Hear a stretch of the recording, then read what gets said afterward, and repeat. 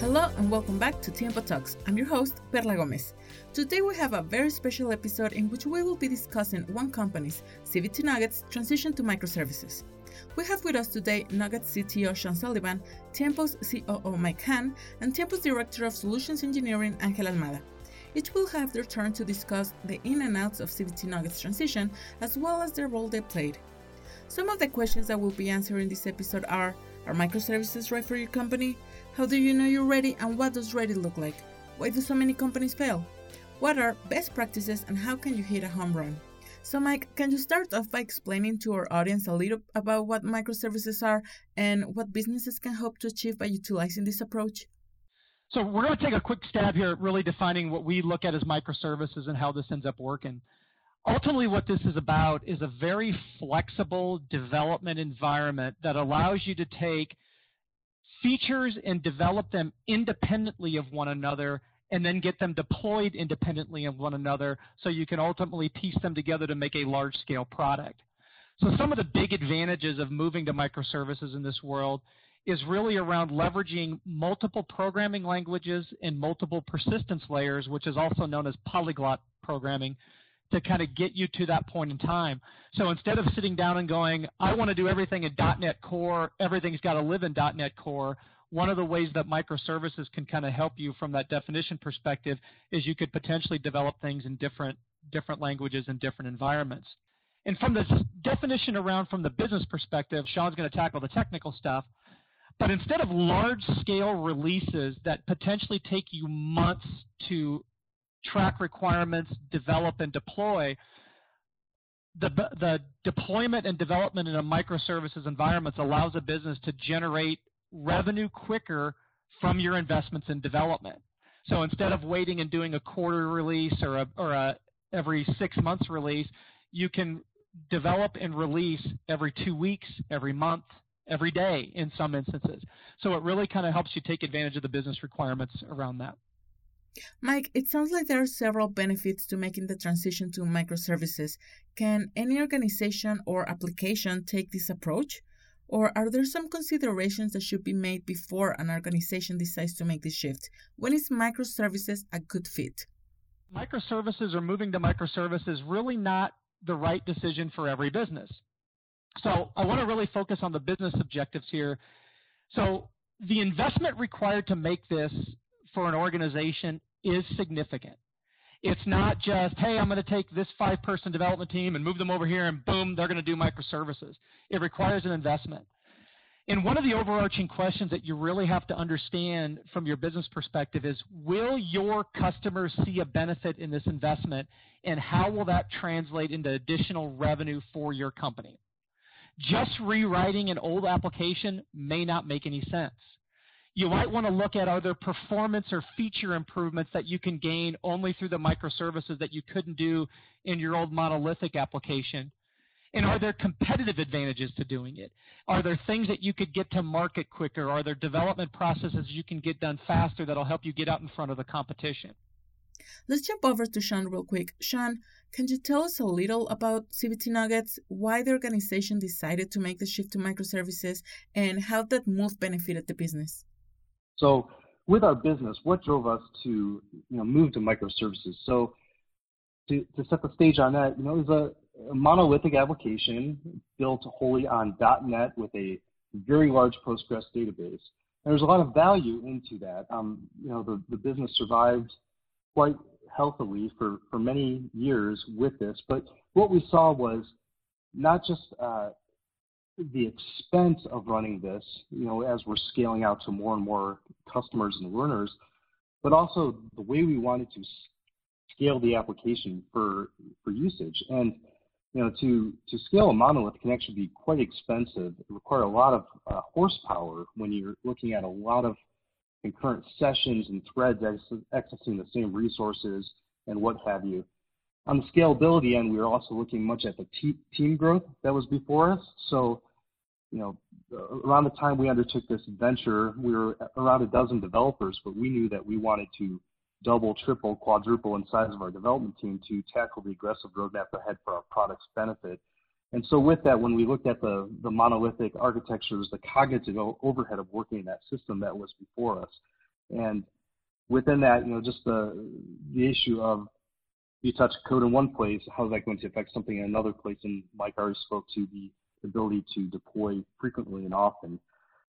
Furthermore, the technology selection. So .NET is a technology that served us quite well. Postgres is a database persistent layer that served us quite well. But there's other things that we knew we wanted to do and other technologies that we wanted to take advantage of. So microservices could really offer a way for us to make that happen. Wholly, just kind of bring it home, it was the roadmap ahead and scaling the organization in such a way where we could make that happen so we could better the product for our learning experience. Thanks, Sean. Now, I know from our discussions before the show that one of CVT's business goals was to move into more of an enterprise market. Did your move to microservices facilitate some of that feature development and help CVT meet those business goals? Yeah, I would say so. If, speaking back to the product attributes, the reporting aspect of our product was quite valuable in that when you're spending money to train your team, you really want to receive some feedback on what they're training on and how they're benefiting from that. That aspect of our system was something that we knew we needed to give a lot of love to. And so by using this microservices approach, we were able to kind of in quarantine, I'll use that word, work on this reporting system off to the side so it was not affecting the rest of the platform development. And then as we could start to derive value from what we were doing on that side of things, we could start to take advantage of that from the product. So hooking into that. So that's just one example of how we found that to be advantageous. Thanks, Sean. Now, we've talked a little about CVT Nuggets and some of the challenges they were facing that led them to consider this migration. Now, I am curious, Mike, what things do companies need to get right in order to make this transition a smooth one? There's three things that you've really got to nail to get this right. The first one is really around product management. So when you're looking at prioritizing decoupling or you're looking at modules that you want to move first or a order, if you will, that you're going to attack this monolith to move it to microservices, everything's got to be driven around business value. And more so than that, it's also got to be driven around the feature sets that are going to bring the most value to your customers. And then from the product management side, really setting the expectations of what that's going to entail, getting the business buy-in from the top of the organization all the way through the development team, and maintaining the discipline around that product management on how you're going to execute that. The second thing you got to nail is really the architecture and the environments. And I'm only going to touch on this very briefly because Sean's going to really hit on this. But you want to look at your capacity and your utilization and really understand the desired end state of where you're trying to get with your product, and then look at the steps that you can take to get there. And then the third area is really around DevOps, continuous integration, continuous deployment, getting feature sets and getting product releases to market quicker to get the return on investment of your development dollars. This really has to be nailed. We've seen a lot of areas where we can get the first two right, but then when it comes time to deploy and get it to AWS or get it to Azure or get it into a data center, private cloud hosting or what have you, the whole project stalls there. And then what ends up happening is you end up not being able to get it into production and get the business value, which then starts getting you questions up and down the organization about why you couldn't get to that point. You mentioned that many organizations struggle to get microservices to production because they couldn't quite get the DevOps component in place. What are some other specific challenges you have seen organizations face that they should take extra care to avoid? So sometimes when you go through these journeys, you learn as much about what went wrong as you did about what went right. And so really taking a look at staffing, your current team, your current processes. Do you have an agile methodology? Do you have a waterfall approach? We really believe that the way to execute the microservices path is really to morph into more of an agile process and really be able to execute in a Scrum Agile environment. CI/CD, continuous integration, continuous deployment around the DevOps, a lot of organizations, we see that sitting in their own little silo. And like I said, Sean's going to hit on this a lot more about how that culture has to be integrated throughout the entire team. The decoupling side, we've worked on a couple of engagements where what to decouple first was an internal decision, and they went down a path and they started doing that, and then they brought it out to the business and brought it out to the user base and said, hey, look at this great thing. We've got this new service implemented in microservices, and everybody was kind of like, all right, yeah, whatever. So it wasn't really driven from the outside in, it was more driven from the inside out, which kind of gets me to the internally driven requirements. We can't stress enough that you've got to have a lot of market validation to understand what your customer stakeholder sees the most value in your organization, and then an executive management buy-in to understand what the cost and the investment is going to be to make this transformation. Because if either of those two are misaligned, you're going to end up putting stuff in the market that people don't care about, or you're going to end up putting stuff in the market that costs you way more than what the business value derived from to get it there. So this thing can take a lot of looks, a lot of feels, and have a lot of different ways to approach it. But understanding your DevOps, your CI/CD, your architecture, and your product management, if you can nail those three things, you're going to have a much more successful outcome. Thanks, Mike. Now, Sean, let's dig in a little into how CVT actually approached the migration and how you were able to conquer a lot of these challenges that Mike was talking about.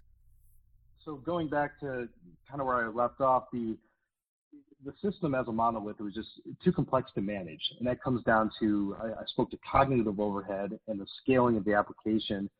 But let's talk about deriving business customer value from what it is you're building, the software you're building. And to me, that begins with how often are we able to deploy and actually ship that product enhancements or additions. And what we found was with this monolithic application, the deploys were sometimes a tightrope act. You were concerned about, okay, I'm going to ship what we think changed, what's a seemingly innocuous change could have ripple effects. We've all seen that happen before where, if the payment system's rock solid and nothing's really changed with that for 4 to 5 months, does adding a feature over here need to affect that? And the answer is, well, ideally it shouldn't, because we don't want to have that in our head when we're pushing that out the door. And so with that, that's why we call it the impact of single code change being wide and, sometimes often unknown. So the product, we need to be able to scale this in such a way as well with both the team and the technology to a standpoint that we can get that value and we can anticipate the product growing with the customer base. So how do we begin? How do we start to really look at this transformation? How can we move a monolith to microservices? To me, it starts with understanding the system and knowing where those true pain points are. And then we keep talking about scalability, but in our case, the pain points where we had certain systems that designed the way they were in this 3-tier architecture going to a coupled to a single database, we were having some opportunities around stability. And with that, we looked at certain aspects of our system. We said, well, now if we were to break this out, do this in a new tech stack, we can do this in a more effective way. And if that were to continue to encounter opportunities after it gets split out, that's not going to affect the other parts of the system. And so starting to kind of look at those pain points and where are the places where we're kind of falling short of where we want to be from a stability and experience standpoint, and really going after those to re-architect. With us, we really began with our authentication authorization system because we knew that was a critical piece that we needed to calibrate correctly to the way we wanted to build our future systems. So we tackled that. We went after some systems around our digital rights management and how customers, their licensing of their subscription, that sort of thing, and started to break those out and put those in a way where we could, evolve those on a totally different trajectory than the rest of the core business systems that were already well established. One of the ways that you can do this, you hear commonly in microservices, something called the strangler pattern. And the idea there is you don't have to wholly cut off the systems that are within your monolith, but you build these ancillary systems that are starting to, we'll say, starve the oxygen so they no longer have the value they once had. And so you start to kind of tease those out. Another way that you can really get this going is to establish what are the contracts and protocols going to be for communicating with these services and really make sure those are well defined. You don't necessarily need to be too concerned as a team working with another service of what's happening within the confines of that service, but as far as how do you communicate with that? What is the API and what is the protocol? Is it HTTP, et cetera, and how's that going to work? make sure those are well documented. So moving on to the best tool for the job part of the conversation here. So to me, this is one of the major benefits of microservices, and that's, kind of going back to that statement of if you have a team that really knows the technology strongly and you want to take advantage of them, you can do such. Not everybody has to play necessarily in the same pool. In our case, we had a .NET application, but we also had access to a lot of really strong JavaScript developers. And at that point in time, Node.js had really come on the scene as a really strong application language for doing these types of services. And we didn't have to, as Mike mentioned, we didn't want to go off and go dark and rewrite this whole application, come out a year later with here's our whole new and improved CBT Nuggets platform. No, we wanted to go on this evolutionary journey. And by taking a microservices approach, we could build that auth system or that licensing system I spoke to and do those in a completely separate language, albeit with a very defined protocol and specification for how we're going to communicate with that service.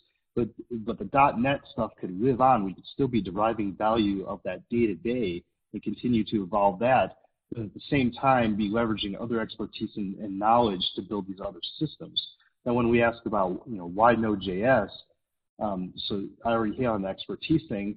Another thing with Node that's very valuable is the concurrency model with the event loop. And for anybody who doesn't understand or know the technology there, the idea is Node isn't great for CPU-intensive operations, but when it comes to stitching together a lot of disparate sources, doing that I/O, it really exceeds at making that happen in a very effective, efficient, scalable manner. So we saw a lot of benefit to that. Going back to the data store end of this, at CBT Nuggets, we're very much a right tool for the job kind of shop.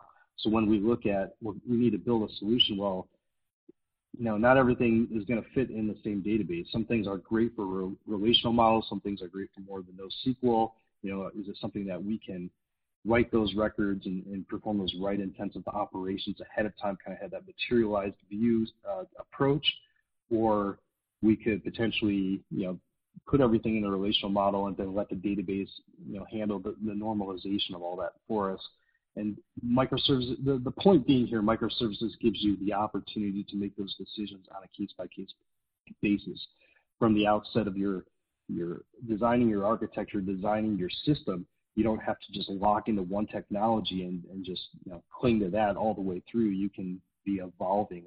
Evolution is a very you hear evolutionary architecture has kind of become the prevailing wisdom of the day, and that is from the outset we're not going to try and get it 1,000% right. We're going to put ourselves in a position to take advantage of the things as they emerge and leverage those. Another important thing to speak to here is obviously when we talk about three-tier architecture, the view layer is a very important part of that. With us, as we're moving to these services and kind of getting away from the old model of what the .NET monolith had given us with the view layer, we really wanted to take advantage of more of a pure client-side approach with our web side of our platform. This is not speaking to the mobile end. So with the web side of it, we looked at React.js as the clear winner for a few reasons, and we vetted a lot of other different approaches here. But first and foremost is the fact that React offers these really nicely encapsulated components that allow you to, first of all, you're going to hear me say this again, reduce the cognitive overload of working on a piece of code, but also gives you some code reuse capabilities. So, for instance, at cbtnuggets.com, we have a common component library where we're able to really kind of leverage those through different applications or different product aspects. The DOM abstraction is something that's important to point out. Anybody who's done web development for a number of years knows that the browsers come with their own interesting things when it comes to compatibility and performance. And in a lot of ways, this helps alleviate that. And in addition to that, frameworks are always a really hard thing to select because all of them want to do different things, have different ownership. Some of them take on everything. Some things don't take on the things you would want. Here I threw out that quote, give them the finger, they take your arm. I think that's very apropos. React doesn't do that, kind of lets you make decisions down the road.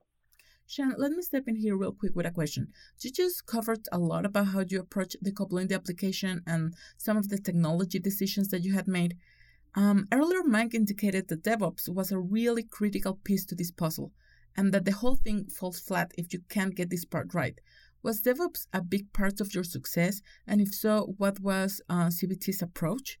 I think, to me, this is probably one of the most critical things to get right if you're going to do microservices right. And that is, we hear this term DevOps. What does it mean? For me, it's a cultural shift. So DevOps means no longer living in the days of the developer writes code, throws it over the wall, and an operations team ships it.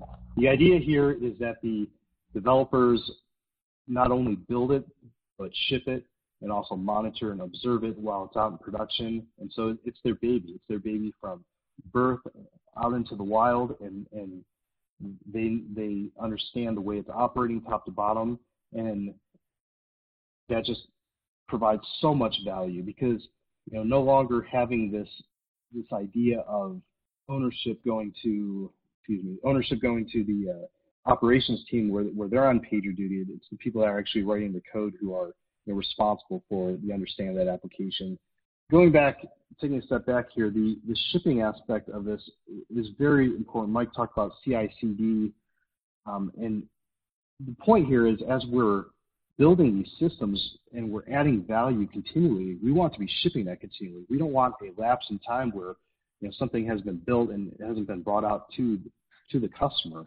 So the idea here is, by putting smaller changes into production more frequently, we're going to decrease the volatility and the hesitancy.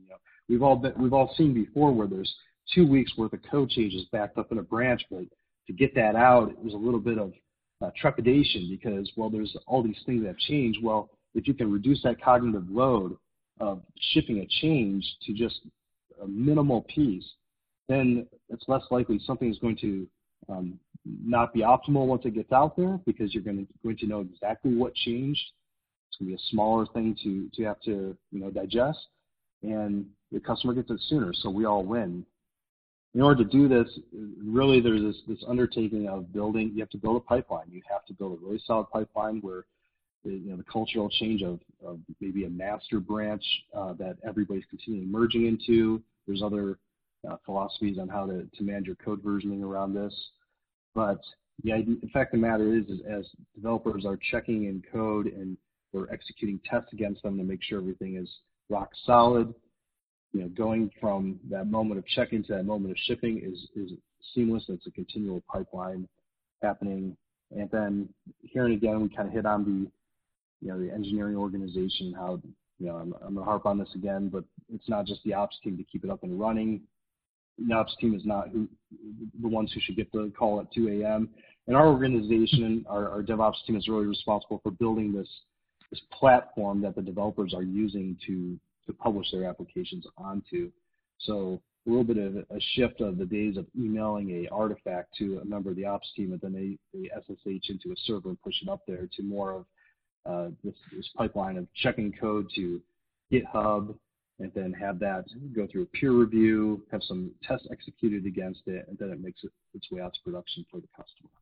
Thanks for going into that, Sean. In addition to DevOps, based on CBT's experience through this process, what wisdom would you impart to others looking to take on their own monolithic to microservice journey?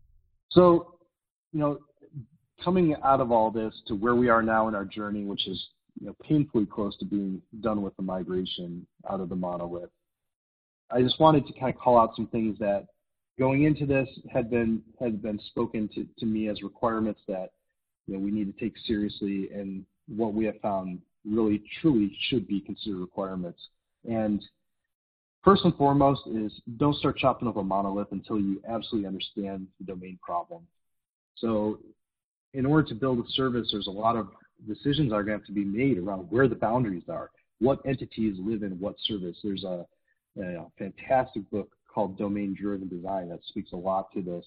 And you have to really look at your product and look at how you're going to divvy up the aspects of it into these services. And that could have to do with a number of things. It could be team organization.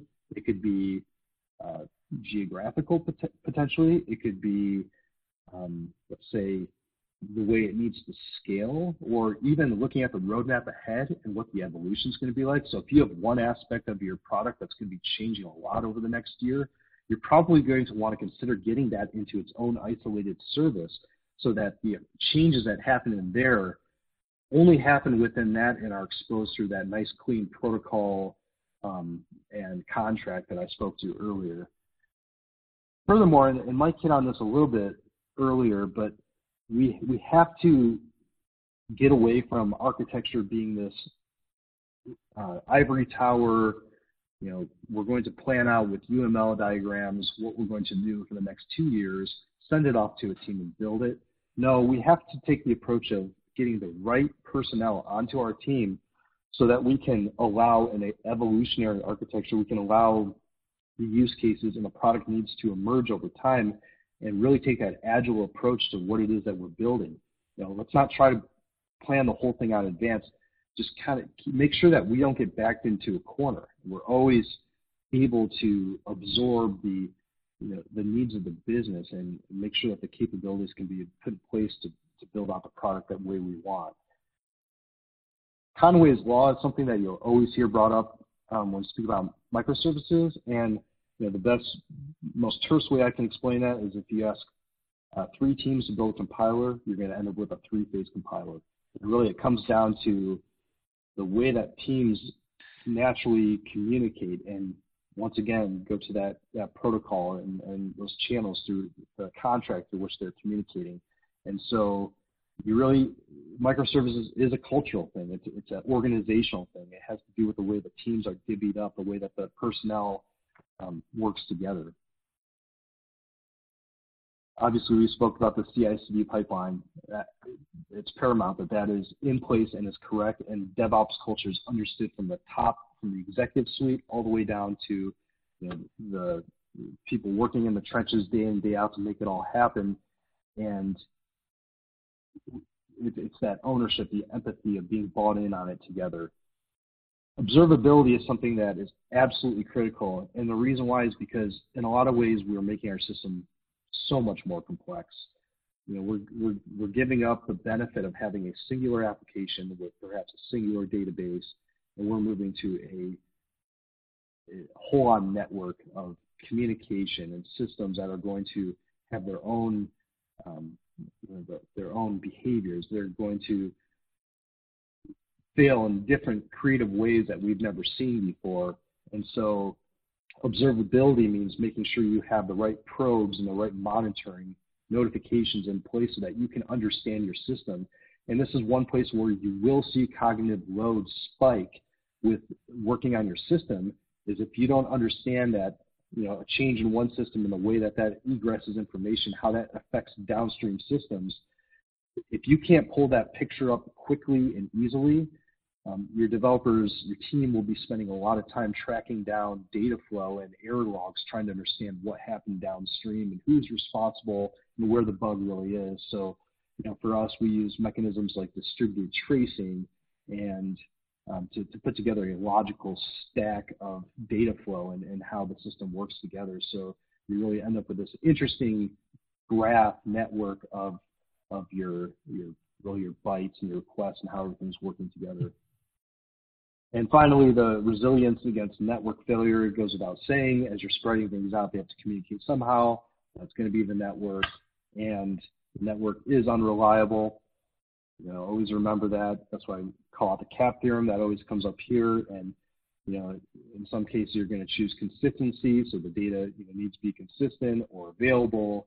You have to choose within the light of a network partition how you're going to make that happen. And so that's absolutely important to keep in mind. That's going to play into the observability, and then you have to make choices as you're building your system, how you react to the different types of failure you will see. Sean, I know that CVT Nuggets partnered with Tiempo Development to assist you through this process. Could you tell me a little about the role Tiempo played, and what was your, decision criteria for specifically selecting Tiempo as a partner? Yeah, absolutely. I mean, for us, it really came down to talent. We're great at building CVT Nuggets, and we were finding a lot of challenges when it came to scale out our team, finding the personnel that could really help make this happen, the expertise as well. So with that, the appeal of having a team that was in the same time zone, if not one or two time zones off, which, anybody who's worked with teams on the other side of the world, that can always be the challenge is, they're awake when you're not, that sort of thing. And so we found a great partner with Tiempo in the fact that the recruitment and the ability to listen to where we wanted to go with our roadmap, the technologies we wanted to adopt, the expertise we needed. As we started to scale out those teams, we really started to see it become evident that we needed more senior leadership with Tiempo. And that's really when the architecture position came into light with us in that partnership. As I mentioned before, the architecture, we're going an evolutionary approach, right? We don't just have some master plan that we're looking to implement. So we need people in those teams on the ground so that they can make decisions in the moment, keep us moving faster. We don't want to create bottlenecks. We want to create more autonomy through these teams. And with Tiempo as a partner, we really found that possible. Thanks, Sean. I'm interested to hear about this engagement from Tiempo's perspective. So, Angel, from what I understand, you were in charge of leading the engagement and bringing together CVT's internal teams with Tiempo's on-Scrum teams. What were some of the primary challenges that you helped overcome to bring both of these groups together? Absolutely. Well, the challenges were, I would like to talk about a prerequisite to engage into this type of relationship, which is having a cultural affinity between both companies. Once we are on the same page about this cultural affinity, I'm talking about from the way we engage with our employees up until the way we execute in our operation with the coding standards and all that. Once we have that affinity and in a mature, agile-based software development process, everything else is very similar to any other challenge of having a distributed team within the U.S. And those are mainly on communication. And the communication comes from the strategy to the execution. The communication comes from being on the same page about the strategic initiatives from the company up until the execution of each one of the stories. And one of the easiest ways to solve these challenges is to have a product representative in your vendor, in this case in Tiempo. And that helps to translate those initiatives into the actionable backlog for the teams, and also being on the same page about the practices on product management, such as having a robust acceptance criteria, so we start talking about the same language between those two teams. Great. Thanks, Angel. Now, back to Mac and Sean. I want to direct this question to both in hopes of capturing both of your perspectives for our audience today. How is that you see microservices being applied during a transition from a legacy system? So a lot of that, to me, when I see it from my seat, kind of ties right back in with the business requirements and what you're trying to accomplish as a company and what you're trying to accomplish as a providing value to your customers. You've heard a lot of stuff today, and what I always say is developing software products, getting them into production, and getting people to buy them is hard work. And so this transition has to be applied to that legacy system that you've been generating revenue from. How do you continue that, and what's going to be the business value that you're going to be driving from it? Yeah, absolutely. With any transition, what you're going to find is you have, some parts of your system are just, they're there. Everything's solid, it's humming, well-oiled, and the things that you want to evolve on, you can really start to leverage microservices to make that possible, like you said, Mike, sooner, faster, and without volatility to the existing system. And so that's really what we've employed a lot of at our organization. Anytime you're looking at legacy code or legacy systems, I always speak to the stories behind the if statements. And as any developer knows, when you're fixing bugs, there's all kinds of just little nuances throughout that system that have been accounted for. And so to take all that and throw it out the window just because it's legacy is the wrong approach, because there's so much inherent value in there that's been derived through time. So we want to continue to leverage that, but continue to evolve the system quickly and allow ourselves to be agile. So it's really about finding the right way to draw those boundaries. Sean, I think I just have one more question for you before we call this a wrap. After your experience going through this transition, I'm curious, what's your recommendation for organizations that are really just getting started? Would you recommend beginning with a microservices approach if, say, they were developing a brand new application, if it was relatively complex? Yeah, it's really a challenge because, as I just mentioned, the challenge is drawing the boundaries, right? So microservices as it is, I think a service-oriented approach to building a product is definitely the way I would go. What you would probably find with my recommendation would be the services would end up being a little bit more encompassing than they would be in a place where you absolutely know what your business cases are.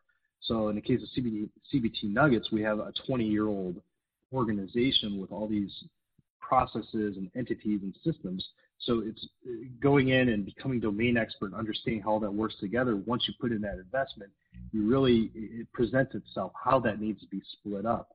But when you're building something and say you only have, you have kind of your core systems around user identity, then maybe some payment systems, and maybe, whatever the couple features or few features are your organization will originally have in that new product, I would say in that case, you're going to end up with fewer larger services, but you're going to build it in such a way that over time they can start to, think of like cells in a petri dish or something, start to split apart or something, and that's what's going to happen as things evolve and as the patterns emerge. Now, to use Mike's example, say you do build a larger payment service, but then there's certain parts of it that are not scaling as well as others, or you're seeing a little bit interesting patterns around volatility or faults happening there. You may decide to kind of split that piece off to be its own thing so that can, absorb that in a different way. And really all this comes down to is just kind of letting the patterns emerge and reacting to them, but all the while creating a system such where you can do that with those defined contracts and protocols that really makes it easy to play in the system as a product developer. I would like to thank all of our guests for coming on the show today. I would also like to thank you, our audience. We hope you enjoyed today's episode. If you would like to receive updates for future episodes, subscribe on Apple Podcasts, Spotify, Google Podcasts, or most other major podcast platforms. Each episode will also be posted on our website, tiempodev.com, and each new episode will be announced on social media at Tiempo Software on Twitter and at Tiempo Development on LinkedIn and Facebook. You can also email us to podcasts@tiempodev.com if you have any questions, comments, or you have a topic you would like us to cover next. Please tune in next month where we will be discussing cloud infrastructure and agility with our guest, Jorge Millán.